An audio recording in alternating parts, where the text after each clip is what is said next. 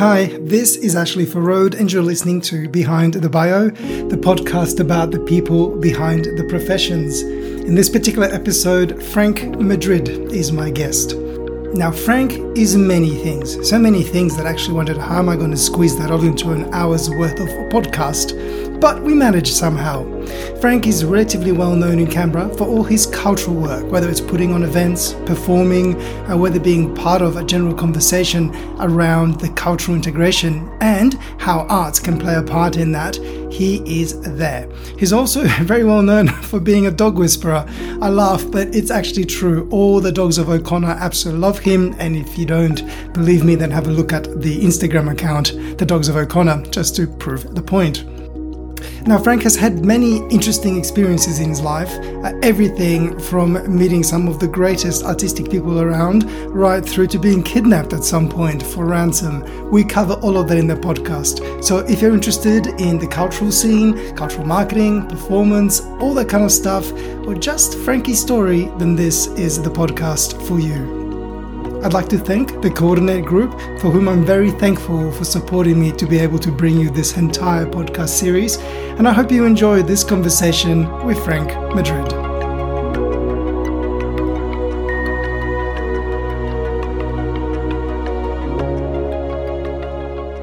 Hello, Frankie. How are you going? I'm great. How are you, Ashley? I called you Frankie. I should say Frank Madrid. How are you going? I'm very well, Ashley. That's good to hear. Yes, I'm very, very well. Now, on the way here, I was thinking, well, this is going to be a challenge to talk to you for an hour. Not because you don't have anything to say, but quite on the opposite. There are so many things we could go into that I'm not really quite sure how to structure this conversation, but we'll give it a go.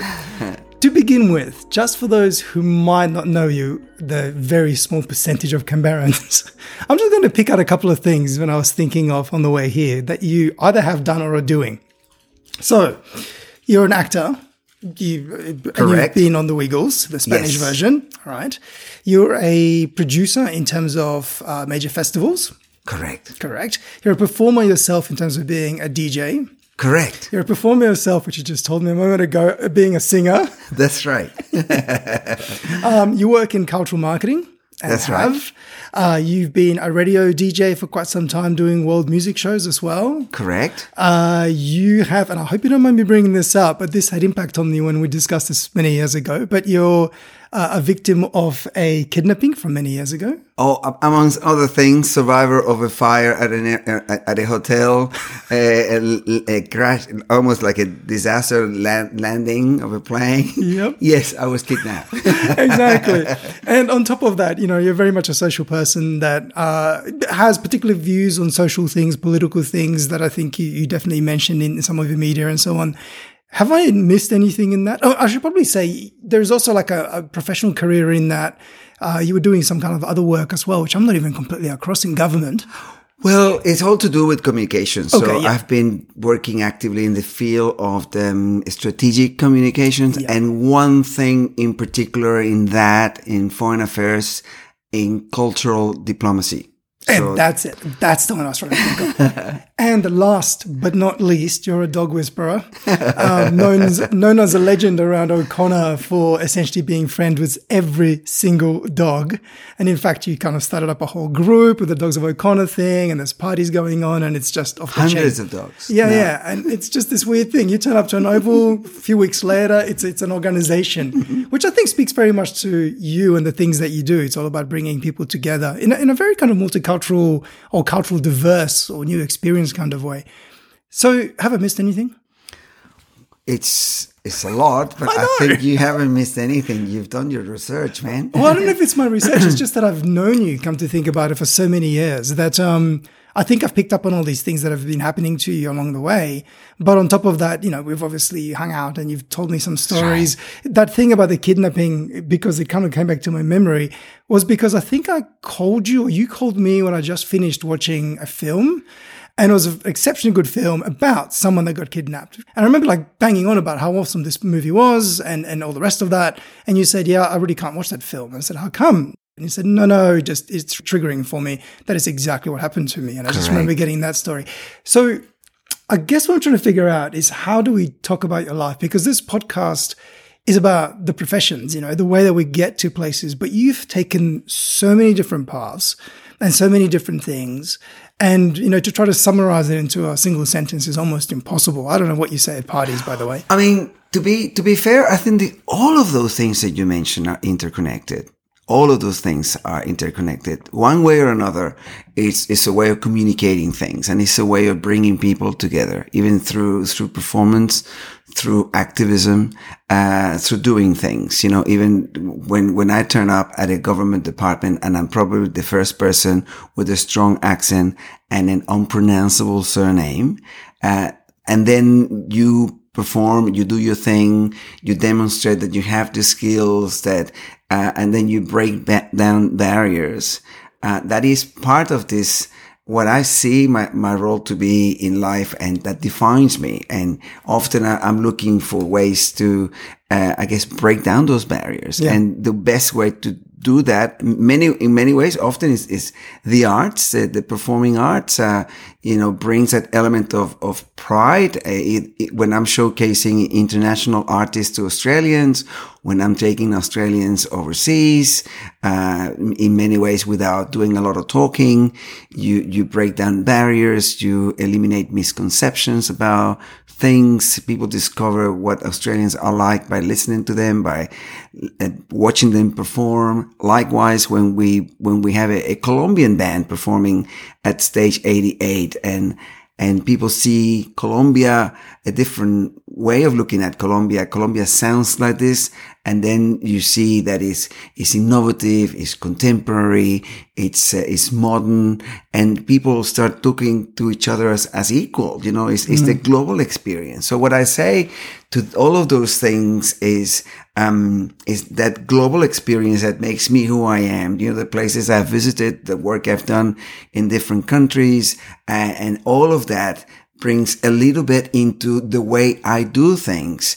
It's impossible to imagine it otherwise. When I'm presenting a radio program, when I'm bringing content into that radio program, it's often about experiences, people I've met, places I've been to, places that ignite my curiosity, things that I want to use the music from that place to talk about a theme or a topic, or I want to highlight something about an experience that I had there. I give you an example of all of this. We all get really excited when we listen to Cuban music. And just the word Cuba ignites these images of, this place, and it's exotic, it's exuberant. And I've been to Cuba 4 times. So I have had the opportunity to explore Cuba as a tourist, as a visitor, as somebody that was working with the Cuban authorities, as someone engaged with Cuban artists, and someone who's been there enough time to create in my mind a perception that is very different from when I first got there, or where I had my ideas about what Cuba was going to be like. So certain things that I loved and adored back then, they probably have merged, they have changed. But I've also learned that I have had the privilege of visiting Cuba many times. So when I'm talking to people about Cuba, I know that they haven't had that experience. So I need to keep an open mind. I have to say to myself, of course they have to be mesmerized by Cuban music or by Cuban dancing, or by, the caliber of the Cuban ballet. I've actually worked with the Cuban ballet, went to Cuba a few times, and I was part of the team that brought the National Ballet of Cuba to Australia. So when Australians saw the caliber of those dancers, some of the best dancers in the world, they were also seeing a little bit of Cuba in that. But I was behind the scenes, so I was also able to see the many contradictions that are part of the magnificent thing that is the National Ballet of Cuba. Mm. So it's all of that makes sense when you see it from that perspective. And my thirst to share that with the public, I think. It makes perfect sense to me. I mean, the way that I tend to think about it is you're all about kind of connecting people with knowledge and experiences, but in an artistic format.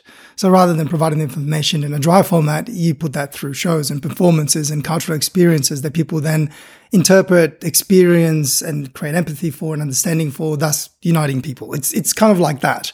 And because even if I think of the things that you've worked on, so close to home is obviously the Multicultural Festival, and you're working on that now.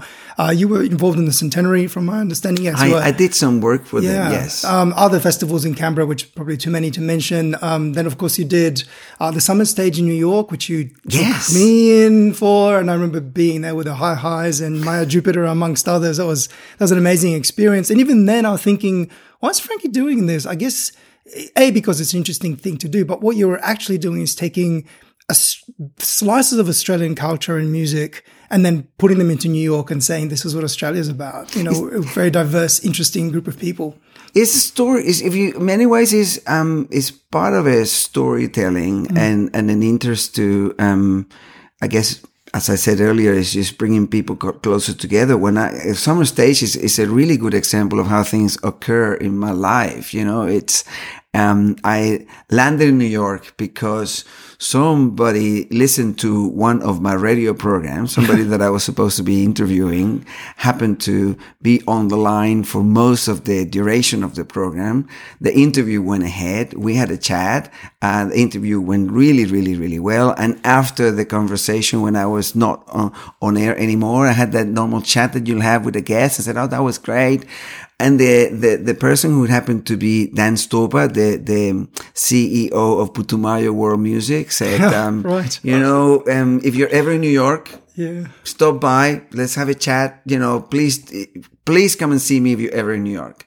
And of course, because life is the way it is, I was in Washington, and after 3 days of museum watching and doing all these things, I decided I'm going to go to New York. So I jumped in a Greyhound bus, like in the movies, got to New York, got to 42nd Street and did the things you do in New York.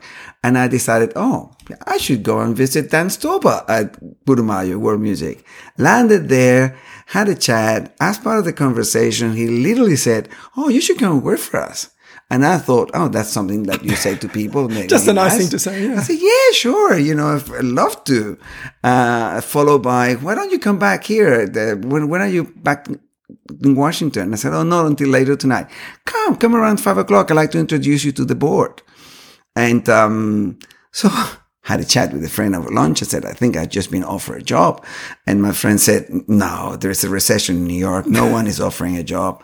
Went back at 5:00. And, yes, they were there. And the Dan Stopa asked me, when can you start? We'd love you to do some PR work for the label. And that. And as part of that, because I was in New York, I was attending Summer Stage, which is a fantastic program for New Yorkers. And I decided that it'd be fun to volunteer for Summer Stage. So, I became a volunteer because of my background. They gave me the VIP area to look after the VIPs. And then I noticed that they had a Canadian Day. They had, they had a Colombian, they had all these days, but they didn't have an Australian Day. Yeah. And then I said, we must. And as you know. And they said, where's Australia? Yeah. I said, why no. And then, of course, from that idea, other things happen in life, but stayed with me. We should have a Summer Stage Australia Day, and through persistence and work and convincing many people and knocking at many doors, and some people said yes, eventually it happened. And like that, I think that's the story of my craft, as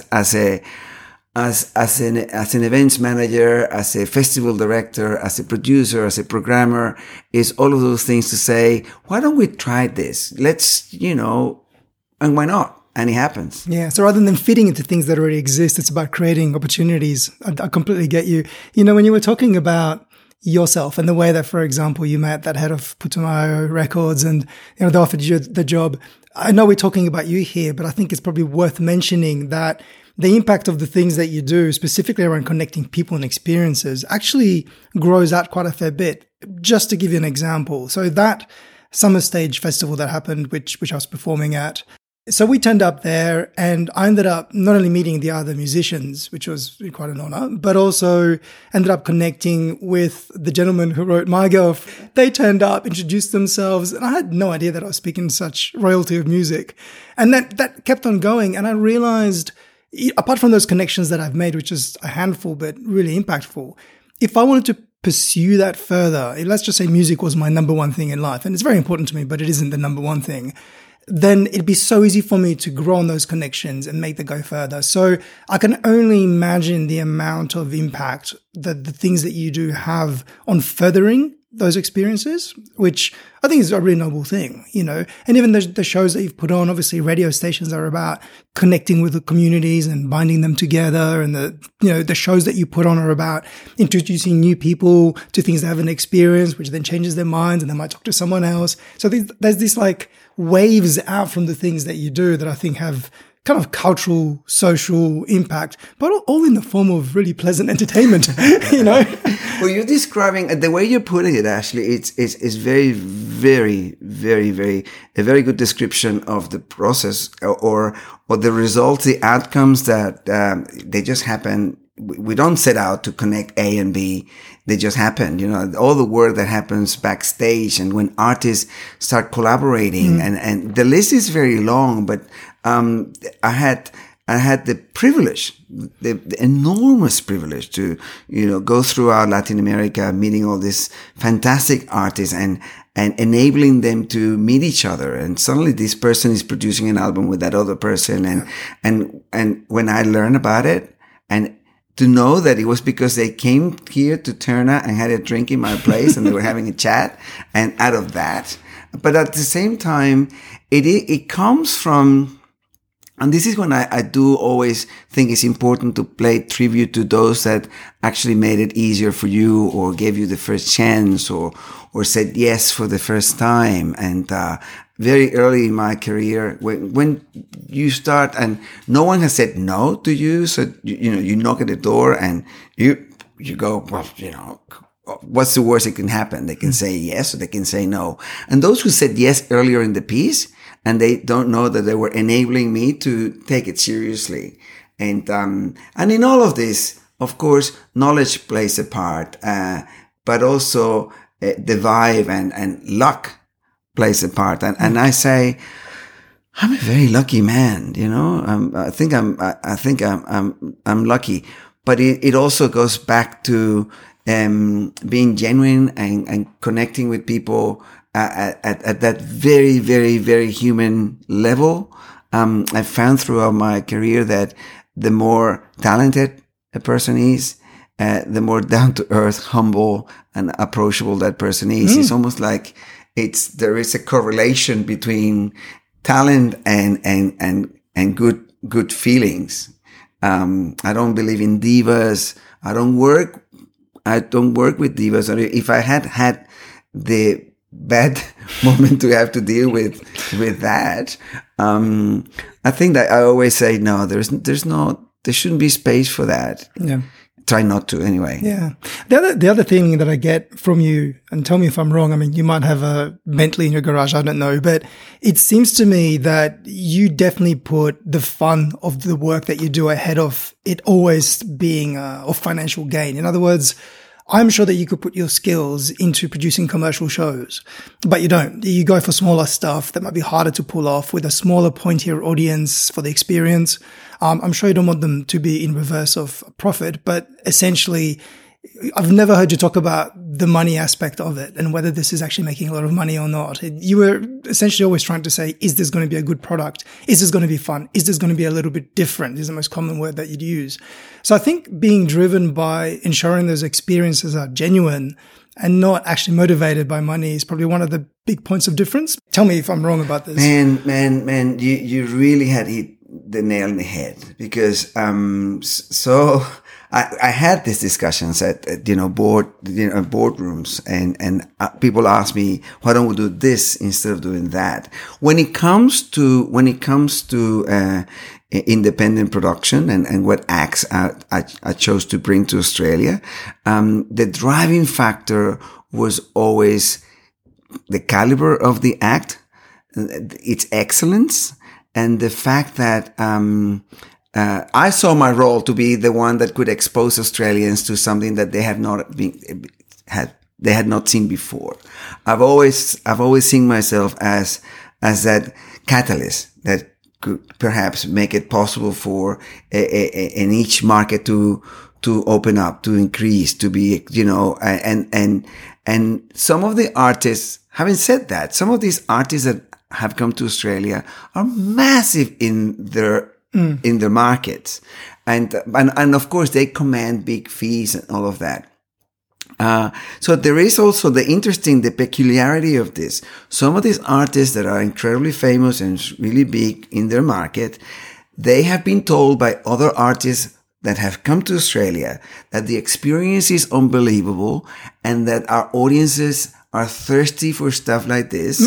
And they have said, man, there's nothing like playing to these Australians who don't know who you are, but they are responding so beautifully. They're screaming. They're liking your bit. They're liking what you do. And that has an effect on us as artists, they say, because it's almost like they give them that injection, that boost of, wow, what I do is so valid that independently of any campaigns, there's an audience here that values that. I remember clearly once there is this artist called Andrea Echeverri. She's like a goddess across Latin America. She has several Grammys.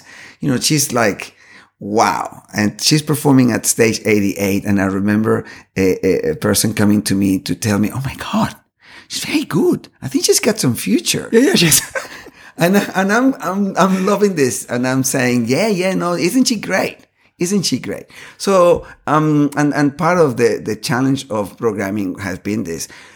To be honest, there are a couple of shows where I did make quite a bit of money out of those shows and I was part of a consortium that, I made the connection and we brought the artists and the artists did really well and they perform in big arenas. And then I realized throughout that process, that's not the work I want to do. Somebody else would do that. And that's a fantastic job to do. And it's great, but that's not what moved me. What moved me is what you said that you referred to. It's exposing. It's all about audience development in a way. There were times when I thought, this is a big task. Maybe I don't have, shoulders big enough to carry this. And, but yeah, you persevere and you tried and I mean, I really honestly say that regardless of the money aspect and the financial gains or not, looking at the audience when a band like this is performing, that's the biggest reward. Yeah, for sure. And I'm sure it is for the band members as well. So now that we know what you do, in part, I still think we haven't touched half of it, but that's okay. So what we know about you in terms of what you do and perhaps why you do it as well, so the driver. Let's go backwards and look at your childhood for a moment, because I guess I want to figure out where all this has come from. So were you living in Venezuela? Oh my God, Venezuela. Or when you were younger? Tell me about where you were brought up, what your movement was like, and when did you get that spark to know that you're going to be kind of following this kind of cultural connection thing? It's a great question because it's all connected. I was born in Caracas, Venezuela, and I always had an inclination for the performing arts, and of course, school performances. I was there. I realized not long ago that my first actual broadcast was when I was 9 years old. That there was a school assembly, and every second Monday they had this kind of like a live newspaper where children will come and discuss things. And then I realized that I loved it. And I did that live broadcast, for a long time. So I thought, actually, that's when I started doing this thing and being a part of productions and things like that. But being a good student with very good grades, it wasn't one thing to to actually pursue a career in writing or performing. It was expected of you to do something more serious, if you like, at university. So given the choice, I follow journalism. And I started my degree in journalism in Venezuela. But at the same time, I was going to acting school at night. So it was trying to do the two. Many things happened, but one thing in particular changed things dramatically. I decided at one point in my life that now that I was financially independent, I wanted to go back to performing and go back to serious acting. How old were you at that point? I would have been 23 Okay, when this happened. Right, I already have my degree and I'm working, and I decided, no, you know what? One of the happiest moments in my life, if I could remember, was when, as a dancer, I was able to complete a choreography just like the choreographer wanted me to do it. And the feeling was so incredible that, I wanted that feeling again.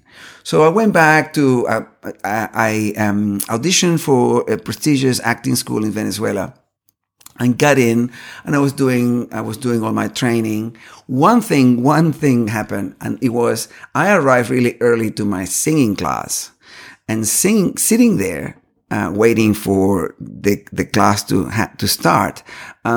These two ladies come out and into the reception area, and they're continuing their conversation when one is telling the other, asking a question, where am I going to find, you tell me, where am I going to find somebody who speaks French, speaks English, has an interest in theater, and knows how to write well?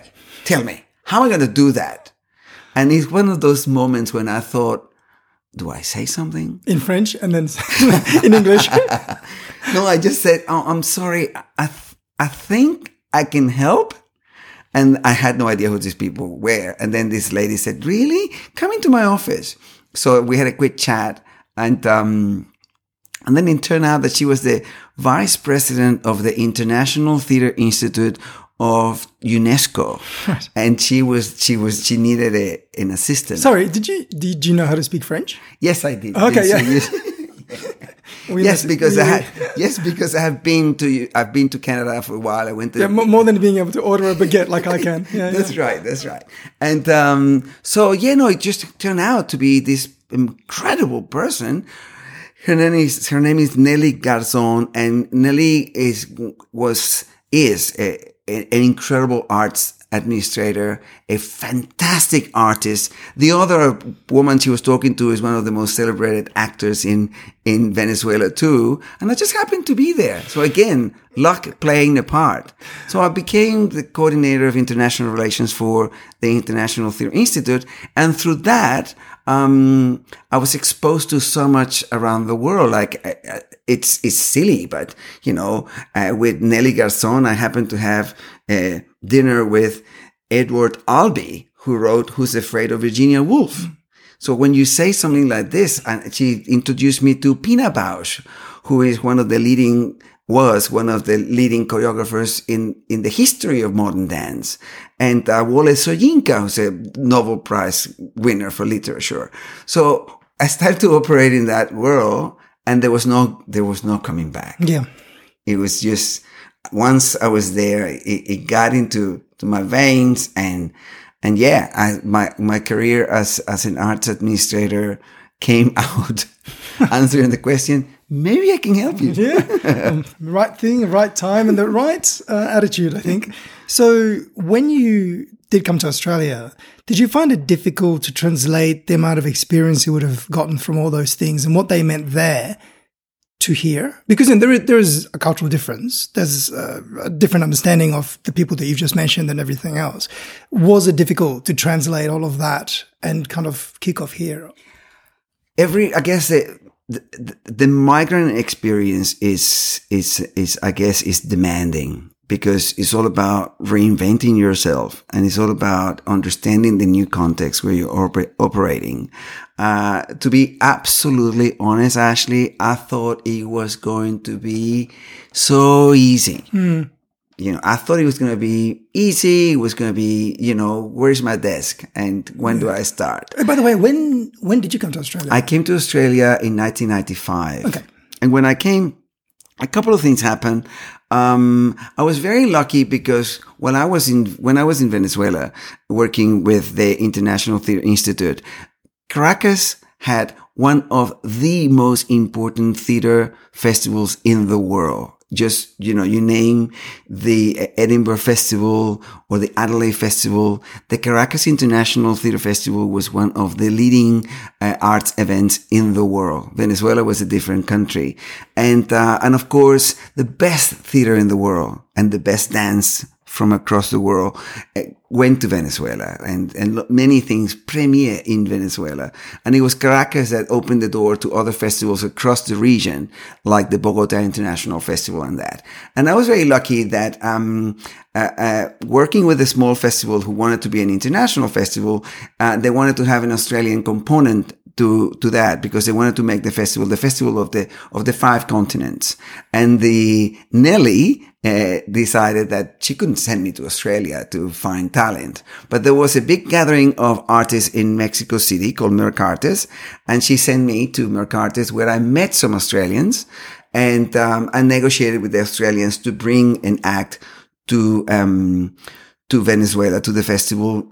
Members of Circus Oz came, and the show was a great success. And I established a relationship with these producers. Upon arriving here, they were working for the Australia Latin America Foundation, and I found myself doing literally bits and pieces.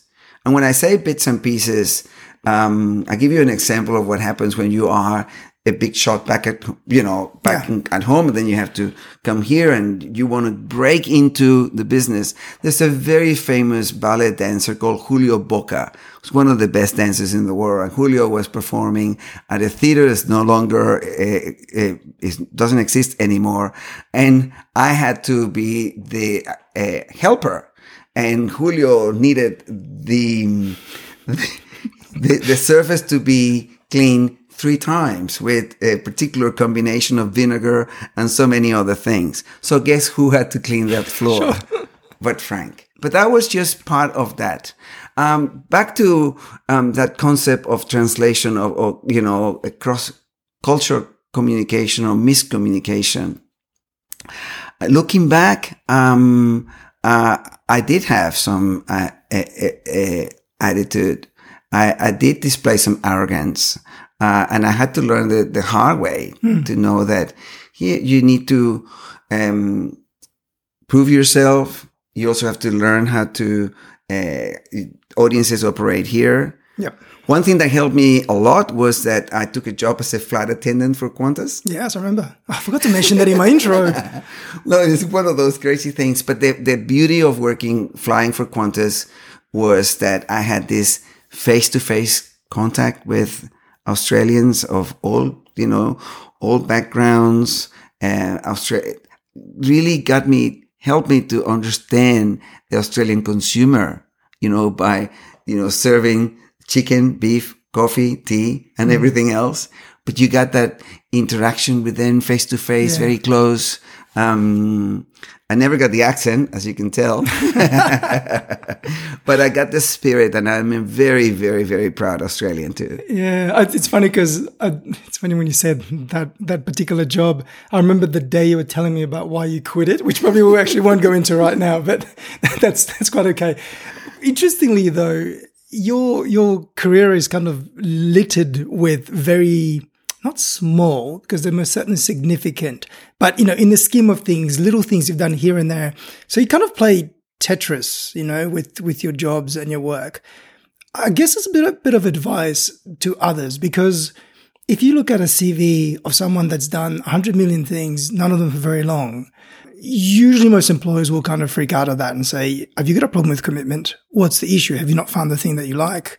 And yes, there is the flip side of it. You could say, well, you must have a lot of really interesting experiences, but can you pull them together and focus just on us?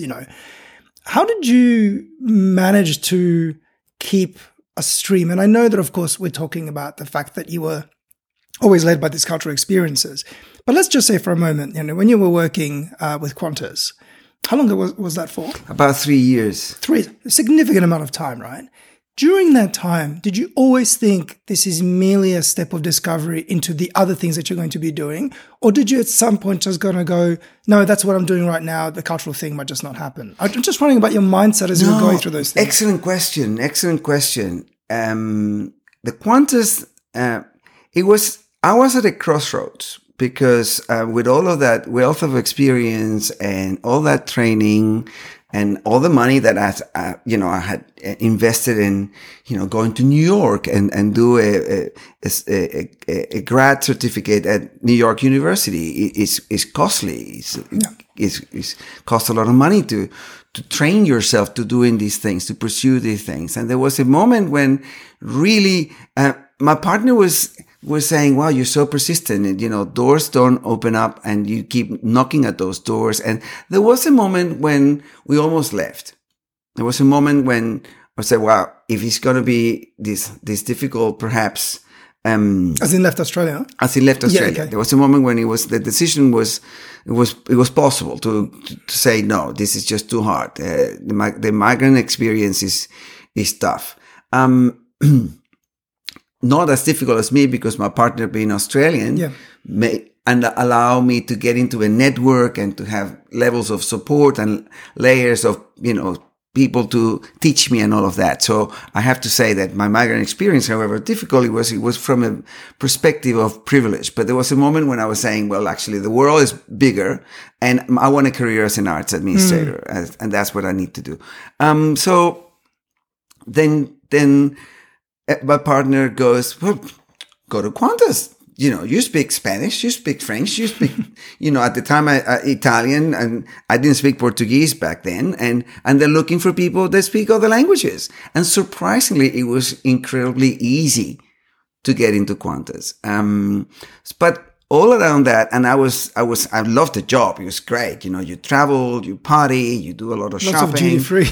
Duty free. You're very well dressed and it's a lot of fun. But all throughout that, I felt that was a lifestyle that it was fantastic, but that wasn't what I wanted to do.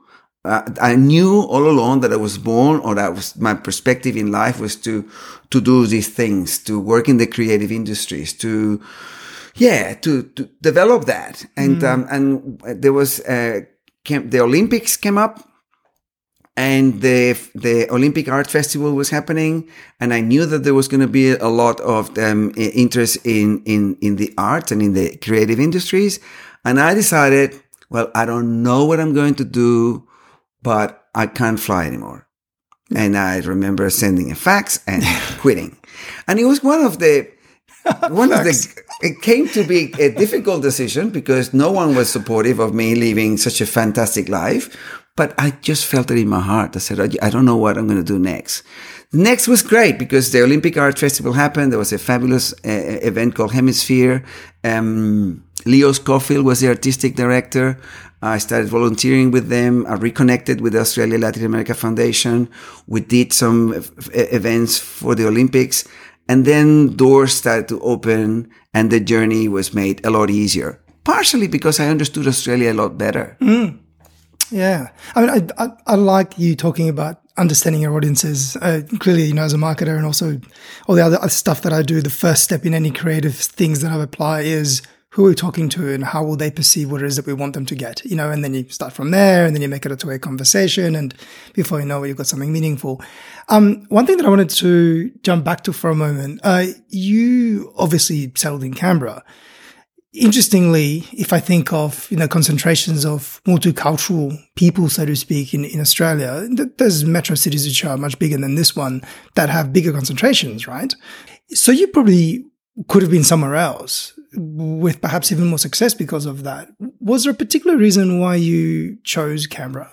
I'm listening to your question and it's so funny because it's taking me back to key moments as to why I land here. No, I was living in Sydney for many years, but then, in the interim, I ended up living in Brasilia for a while, and for a job decision, we had my partner and I had to make the decision between staying in Brazil, which is a fantastic place, and Brasilia is very much like Canberra. I have a big place in my heart for Brasilia. I learned so much there.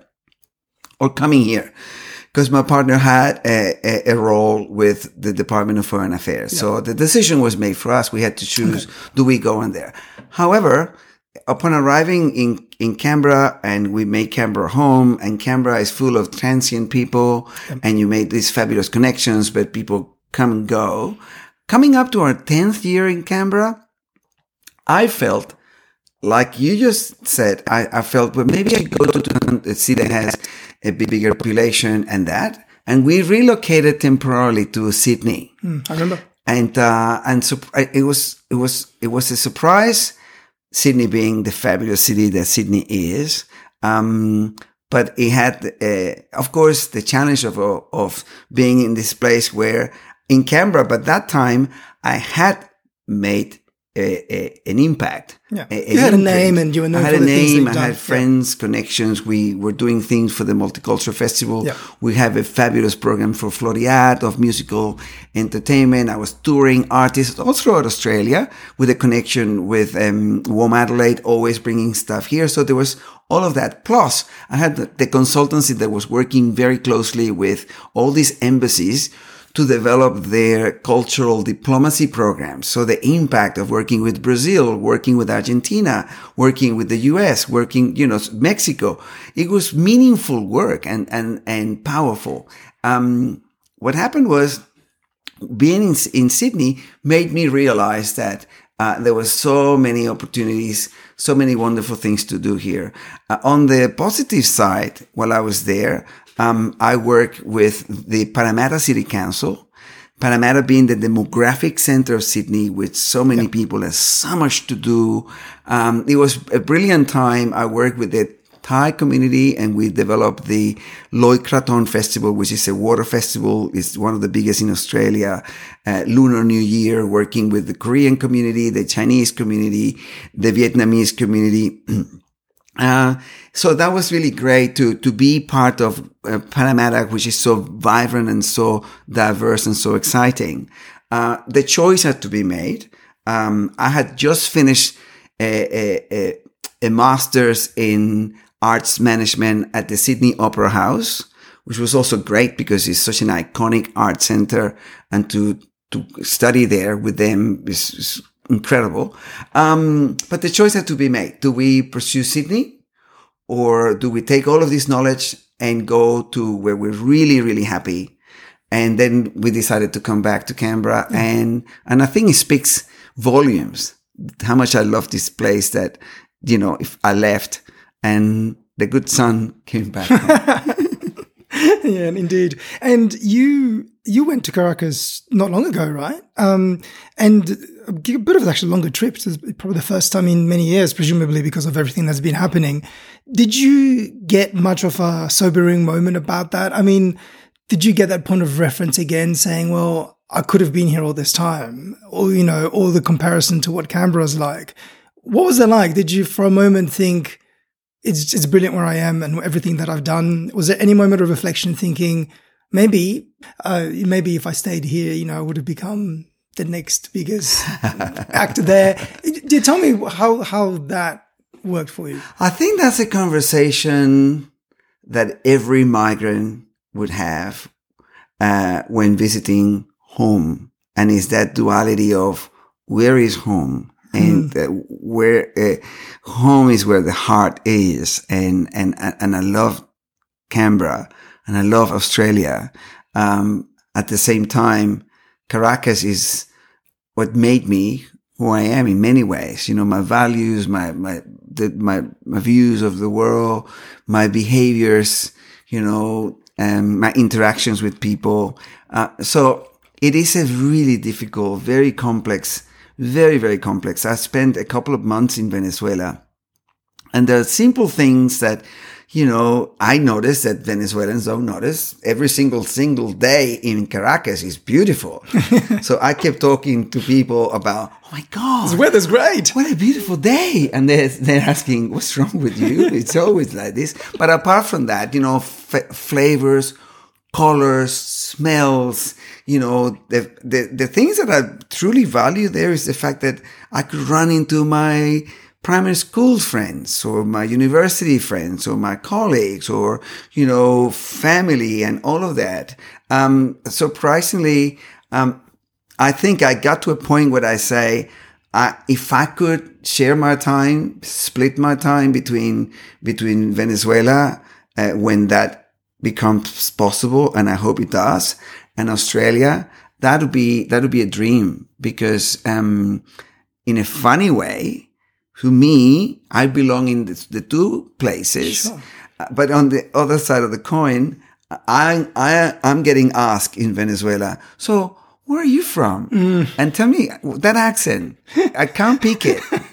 And I'm in Canberra every time, when I get out. So where are you from? And that accent, I can't really pick it. So I need to learn to live with that. It's the reality. I belong. I know that I belong there. That sense of belonging, I give it to myself because I feel so good in the two places. I remember the first time I actually went back after living in Australia for 20 years.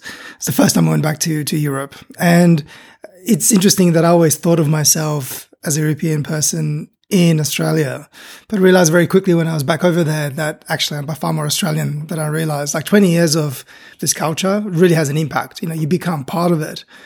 But I really love the blend of the European versus Australian thing kind of together. I can enjoy the best of both worlds, understand all the things that are happening psychologically and otherwise in Europe, but really identify with what's happening here. It's good being not a man of the world, because that's only two places, but you know what I mean. Totally. And it's actually kind of really nice. The other thing I was going to ask you about, we'll come back to the kidnapping. It's the reason why I want to talk about that. But before that, I guess what I wanted to ask is, there are an increasing number of people who want to work in cultural marketing or cultural events, just culture, apply that, and you can grow the profession from there. For people wanting to get into it now, your path was quite a unique one. You definitely made a lot of your opportunities.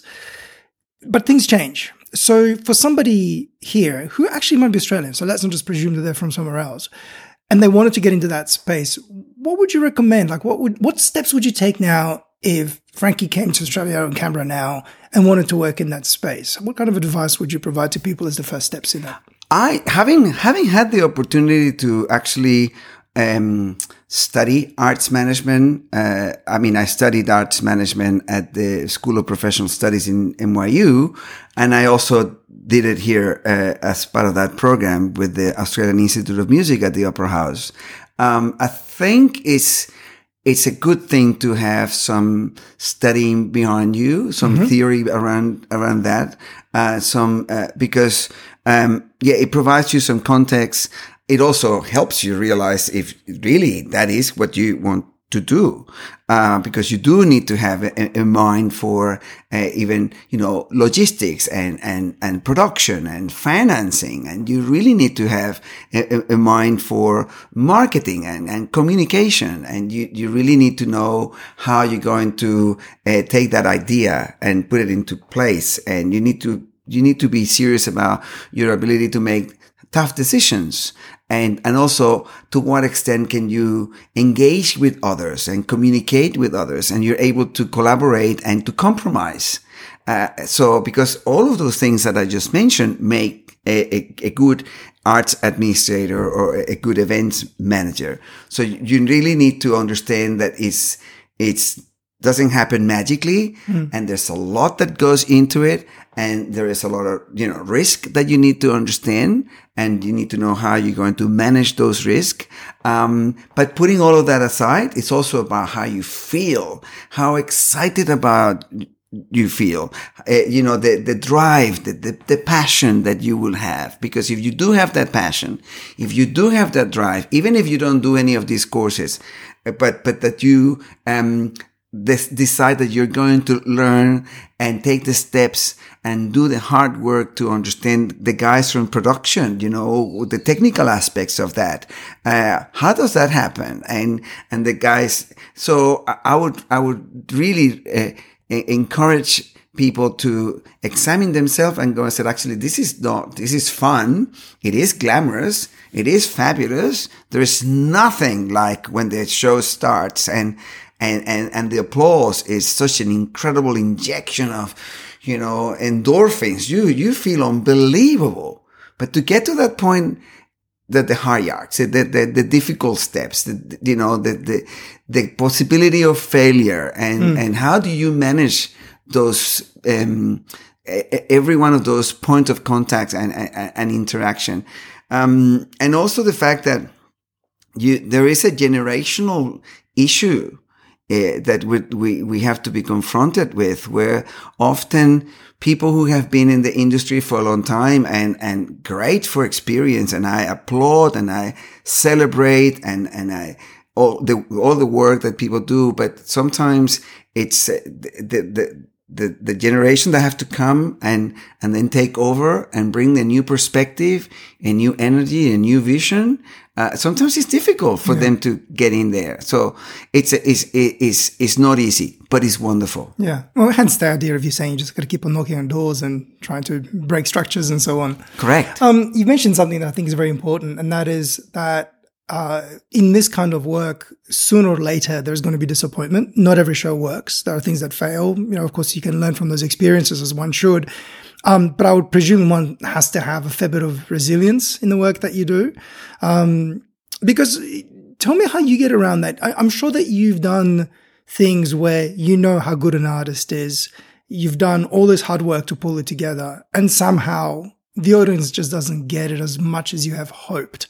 When that happens, how do you pick yourself up to kind of go, and I'm going to keep on going, rather than finding that a real downer and therefore saying, maybe I'm just really crap at this and I'm not going to do it? Well, it's often is timing. Often is timing. As we said earlier, I've always felt that my task was to expose people to new experiences. And of course, if that is the path you've chosen, evidently, when in a world where people are responding to what they see on television, what they hear on radio, or what they see on social media, and taking into consideration one dramatic truth is that Australia per se is very hesitant and fearful of new stuff. Even when it comes to radio programming, to present a new song, it would always be after a song that people know really well, and after that new song, they will have another song that is well known. Yeah. To take that chance. So, and that is the same. So if we look at the industry from that perspective, we know that introducing new product will always be challenging. So I've always been aware of the fact that it will be challenging, and timing and perseverance will probably get you to that space. And that takes me back 20 years when I presented my very first band. I knew that they were wonderful. I knew that they were fantastic. David Byrne thought that they were fantastic, and they were picked up by David Byrne for their label, right. And they were incredible, of course. I brought them, presented them at the Metro, not in the Metro in Sydney, not a small space where I should have, but I presented them at the Metro. I was surprised because quite an eclectic audience came, right? Financially, it didn't work. I lost a bit of money, or not great deal of money, because I was really good at finding other ways to make it work. But the point of the matter was that was a show that could have meant I don't do this anymore. There's no money here. It's just too hard. Those guys came back 20 years later to Australia, did an incredible tour of I guess 6 cities. When they came back, they're the recipient of 5 Grammys. They are superstars. They're superstars. that tour went really, really well. Financially, it was a great success. What band is it? Los Amigos Invisibles. Yeah, of course. So when you look at that, it could easily have been the end of my career as a presenter. And but look how well they did, and look how much I learned from the mistakes I made when presenting them for the first time. So it's in my particular case, it's a different kind of journey because it's I guess the happiness comes from that exposure to new talent. Other people will do Rihanna and Ricky Martin. That's not me. No, I completely get it. I love the way you're talking about this, because what it seems like to me, therefore, that the way to have resilience is not to see things as the end of the journey, so to speak, but rather a bigger part of it. So if you do have a failure, quote unquote, you'd be saying, well, that's just the timing component. In the scheme of things, this doesn't matter. If you keep on climbing, there might be little dips and peaks and so forth, but you're constantly evolving to do different things. And overall, the difference between you 10 years ago and 10 years now is that you've really made a big difference. Then that's a fine that you had a bit of a dip at some point. So I think that's really good advice, because it's hard to do that for those who are just starting in their career, because all they know is this dip they're just going into. Actually, I think that's not a bad segue to the kidnapping, because that is to do with resilience. What I found really interesting about that story, and we can go through it very quickly, but what I understand is that you were essentially kidnapped for a ransom. Is that correct? Yes. And there was a bit of a thing that they used to do back in those days. Yes. Gangs essentially used to organize that for extortion purposes. And I don't know how long the period was, so you can tell me about this. But what I was actually more interested in is not even the story, but you said that afterwards for a very long time, you struggled with, perhaps panic attacks and, of course, the anxiety that would come with it. And maybe just from my psychology background, I found that very interesting that eventually you, as much as you can, got over it, so to speak, or dealt with it. And I'm wondering whether you apply the same logic, that if you think of your life and all the millions of experiences, including almost dying on a plane once, all those experiences, really in the scheme of things, the way you put it into perspective is that was a horrible thing. And you might have thought it was the end of everything by the end of it. But really you got through it. And that's just a very small dip in the wonderful experiences of life that you've had.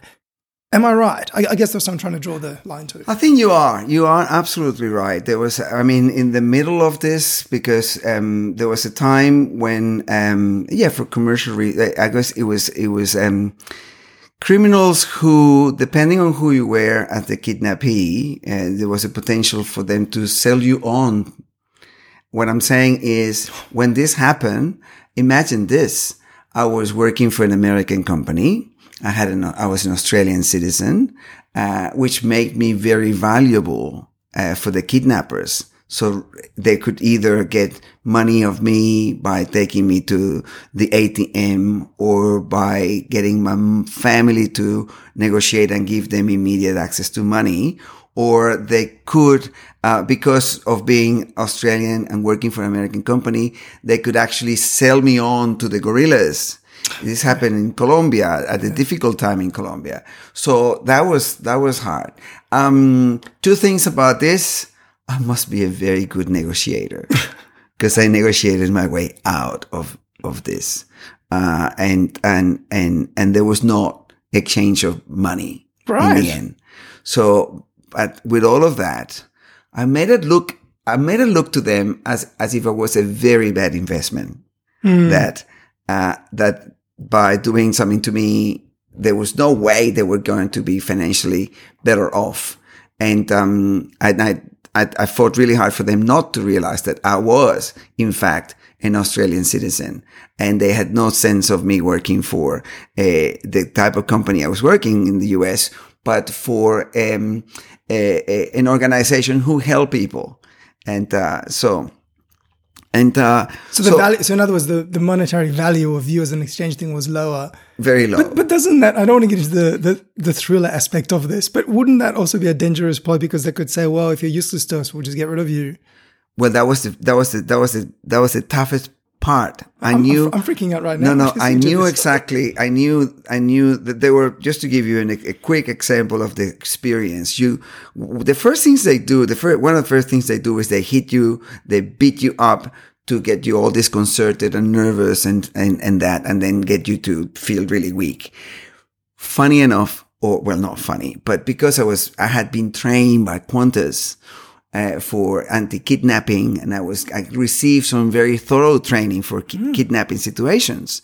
The interesting thing was that the minute I realized that was a kidnapping, all the training came back, and I knew exactly the tone of voice I needed to use, the kind of things I needed to say, and how to go along with them. And I needed to realize which one of the kidnappers was going to be more in control. I had a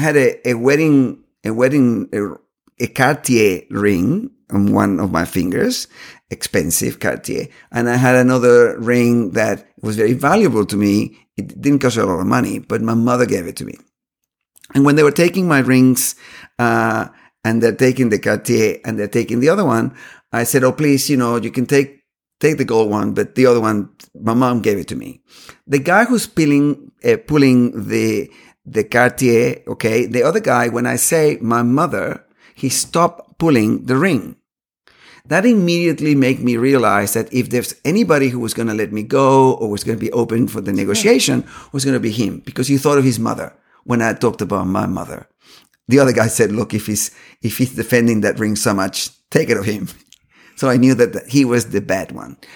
Long story short, when they let me out of the car and said, if you're going to walk out of the car, don't turn around.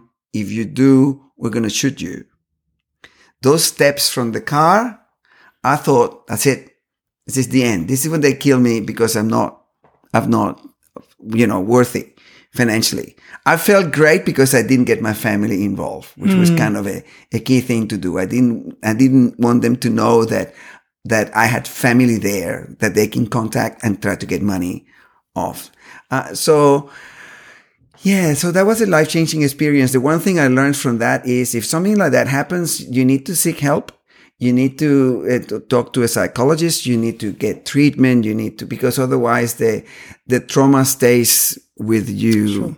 It's hard to overcome.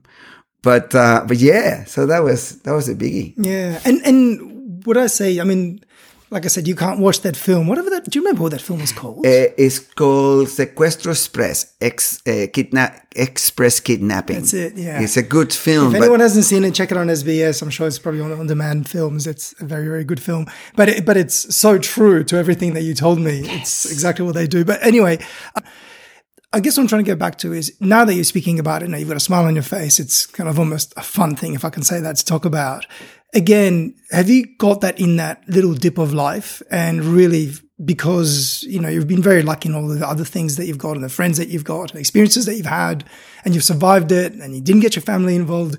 Is that how you managed to deal with it as a comparison to the kind of the mostly positive flow of life that you've got? Yeah, it's an important thing because of course, that incident and other incidents, they all put things into perspective as to what is really important in life.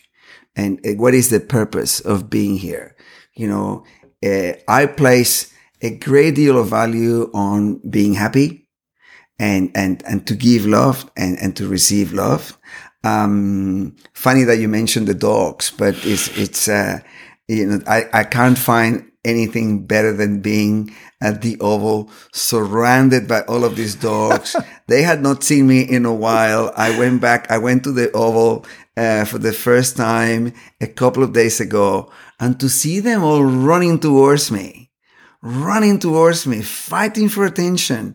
And it's, scientists tell you it's pure an injection of endorphins. Oh, yeah. But I place a lot of value in that, and I place a lot of value in the choices I make when I'm choosing a job to do, when I'm taking on a project, the list of upcoming projects, I have to value that. My role as producer of the National Multicultural Festival is a big responsibility. It's about celebrating diversity in Australia. It's about celebrating diversity. It's about finding representation to diverse voices. It's not only about having drummers on stage. It's much bigger than that. So if it's going to be rewarding for me, having had those experiences in life, I do it. You know, I'm talking to the Wiggles at the moment to, you know, what is the next step in the Wiggles journey for Francisco, my character as the Spanish speaking Wiggle. What are we going to do with that? And I do this now because now I'm very aware of the responsibility I have with, you know, we're talking hundreds of thousands of children that tune in and they listen to you. So that is rewarding. So I do that. And I'm selective. If there's some bad energy or people are not going to treat me with respect, I walk away and do something else. Yeah. Look, thank you so much for sharing. I still think we've only got maybe a quarter of your life. There's so many other things we've got to talk about, but it just would have taken too long. So maybe we'll just do this podcast in some future part and discuss the rest. But it's been great to know all of this. And, you know, the reason that all the dogs run to you is because dogs are exceptionally good at reading people and reading them for what they're actually worth, which is a connection. I think it's just a basic example of exactly what you do with other things in life. So it's just that. So if people want to come and meet you and that, I think head down to the O'Connor Oval. Definitely. Anyone who has a dog or has an interest in dogs. I have friends who have no dogs, but they love dogs. And I say, you know, come along and, you know, meet, you know, there's Puppy, there's Lulu, there is Simon, there's all of them. They're like fabulous. They're fantastic. But apart from all of that is also the fact that there's a beautiful community of people who come from all walks of life. And dogs are, I describe them as, they all put us on the same level. Yeah. It's a leveler. Like they don't know if you're an APS 6 or an EL1 or an EL2, which is so important in Canberra. I don't know. Your dog asked me what I do. He seemed pretty snobby. You know, they don't know. They don't know the car you drive or the house or the suburb you live in. They just know that you're a human and they like you. And look, we're mostly from O'Connor and Turner around there and perhaps Ainsley. That's awesome. But yeah, just head on down. And of course, you'll be working on the Multicultural Festival. So if anybody wants to say hello to you, I'm sure they'll be able to find you on that. Oh, please do. And apart from more than that, if they feel that there is something that should be on stage or being a part of that fantastic dialogue and platform that is the National Multicultural Festival, reach out to you. Reach out. Easiest thing, probably Instagram, I presume. Yeah. Instagram is a really good way of finding me. What's your handle again? That's funny because I didn't invent it, but it's Frank #1 Madrid. And the Frank #2 Madrid's really quite angry about the whole thing, but. Frank #1 Madrid. Or look me out, Frank Madrid. You know, just Google Frank Madrid. It's I value every conversation. You know, so feel free to reach out and let's come up with crazy things to do. Excellent. Well, nice talking to you. I'm sure I'll see you really soon, and all the best. Thank you, my friend. Thank you so much.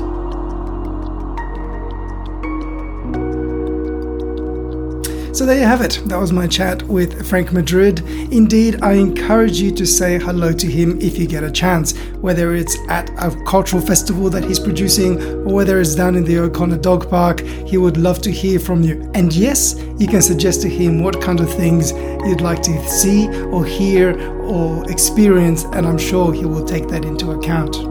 And if you'd like to get in touch with me, then there are a couple of ways. By Instagram's probably the easiest, at Behind the Bio Podcast, or if you prefer email, then Ashley_Farrode@outlook.com. Thanks, by the way, to all of you who have reached out to me over the holidays. I'm very glad to be able to bring you the 3rd season of this podcast series. Once again, thank you to Coordinate for letting me do all of this work and bring it to you. And I hope I can catch you at the next episode of Behind the Bio.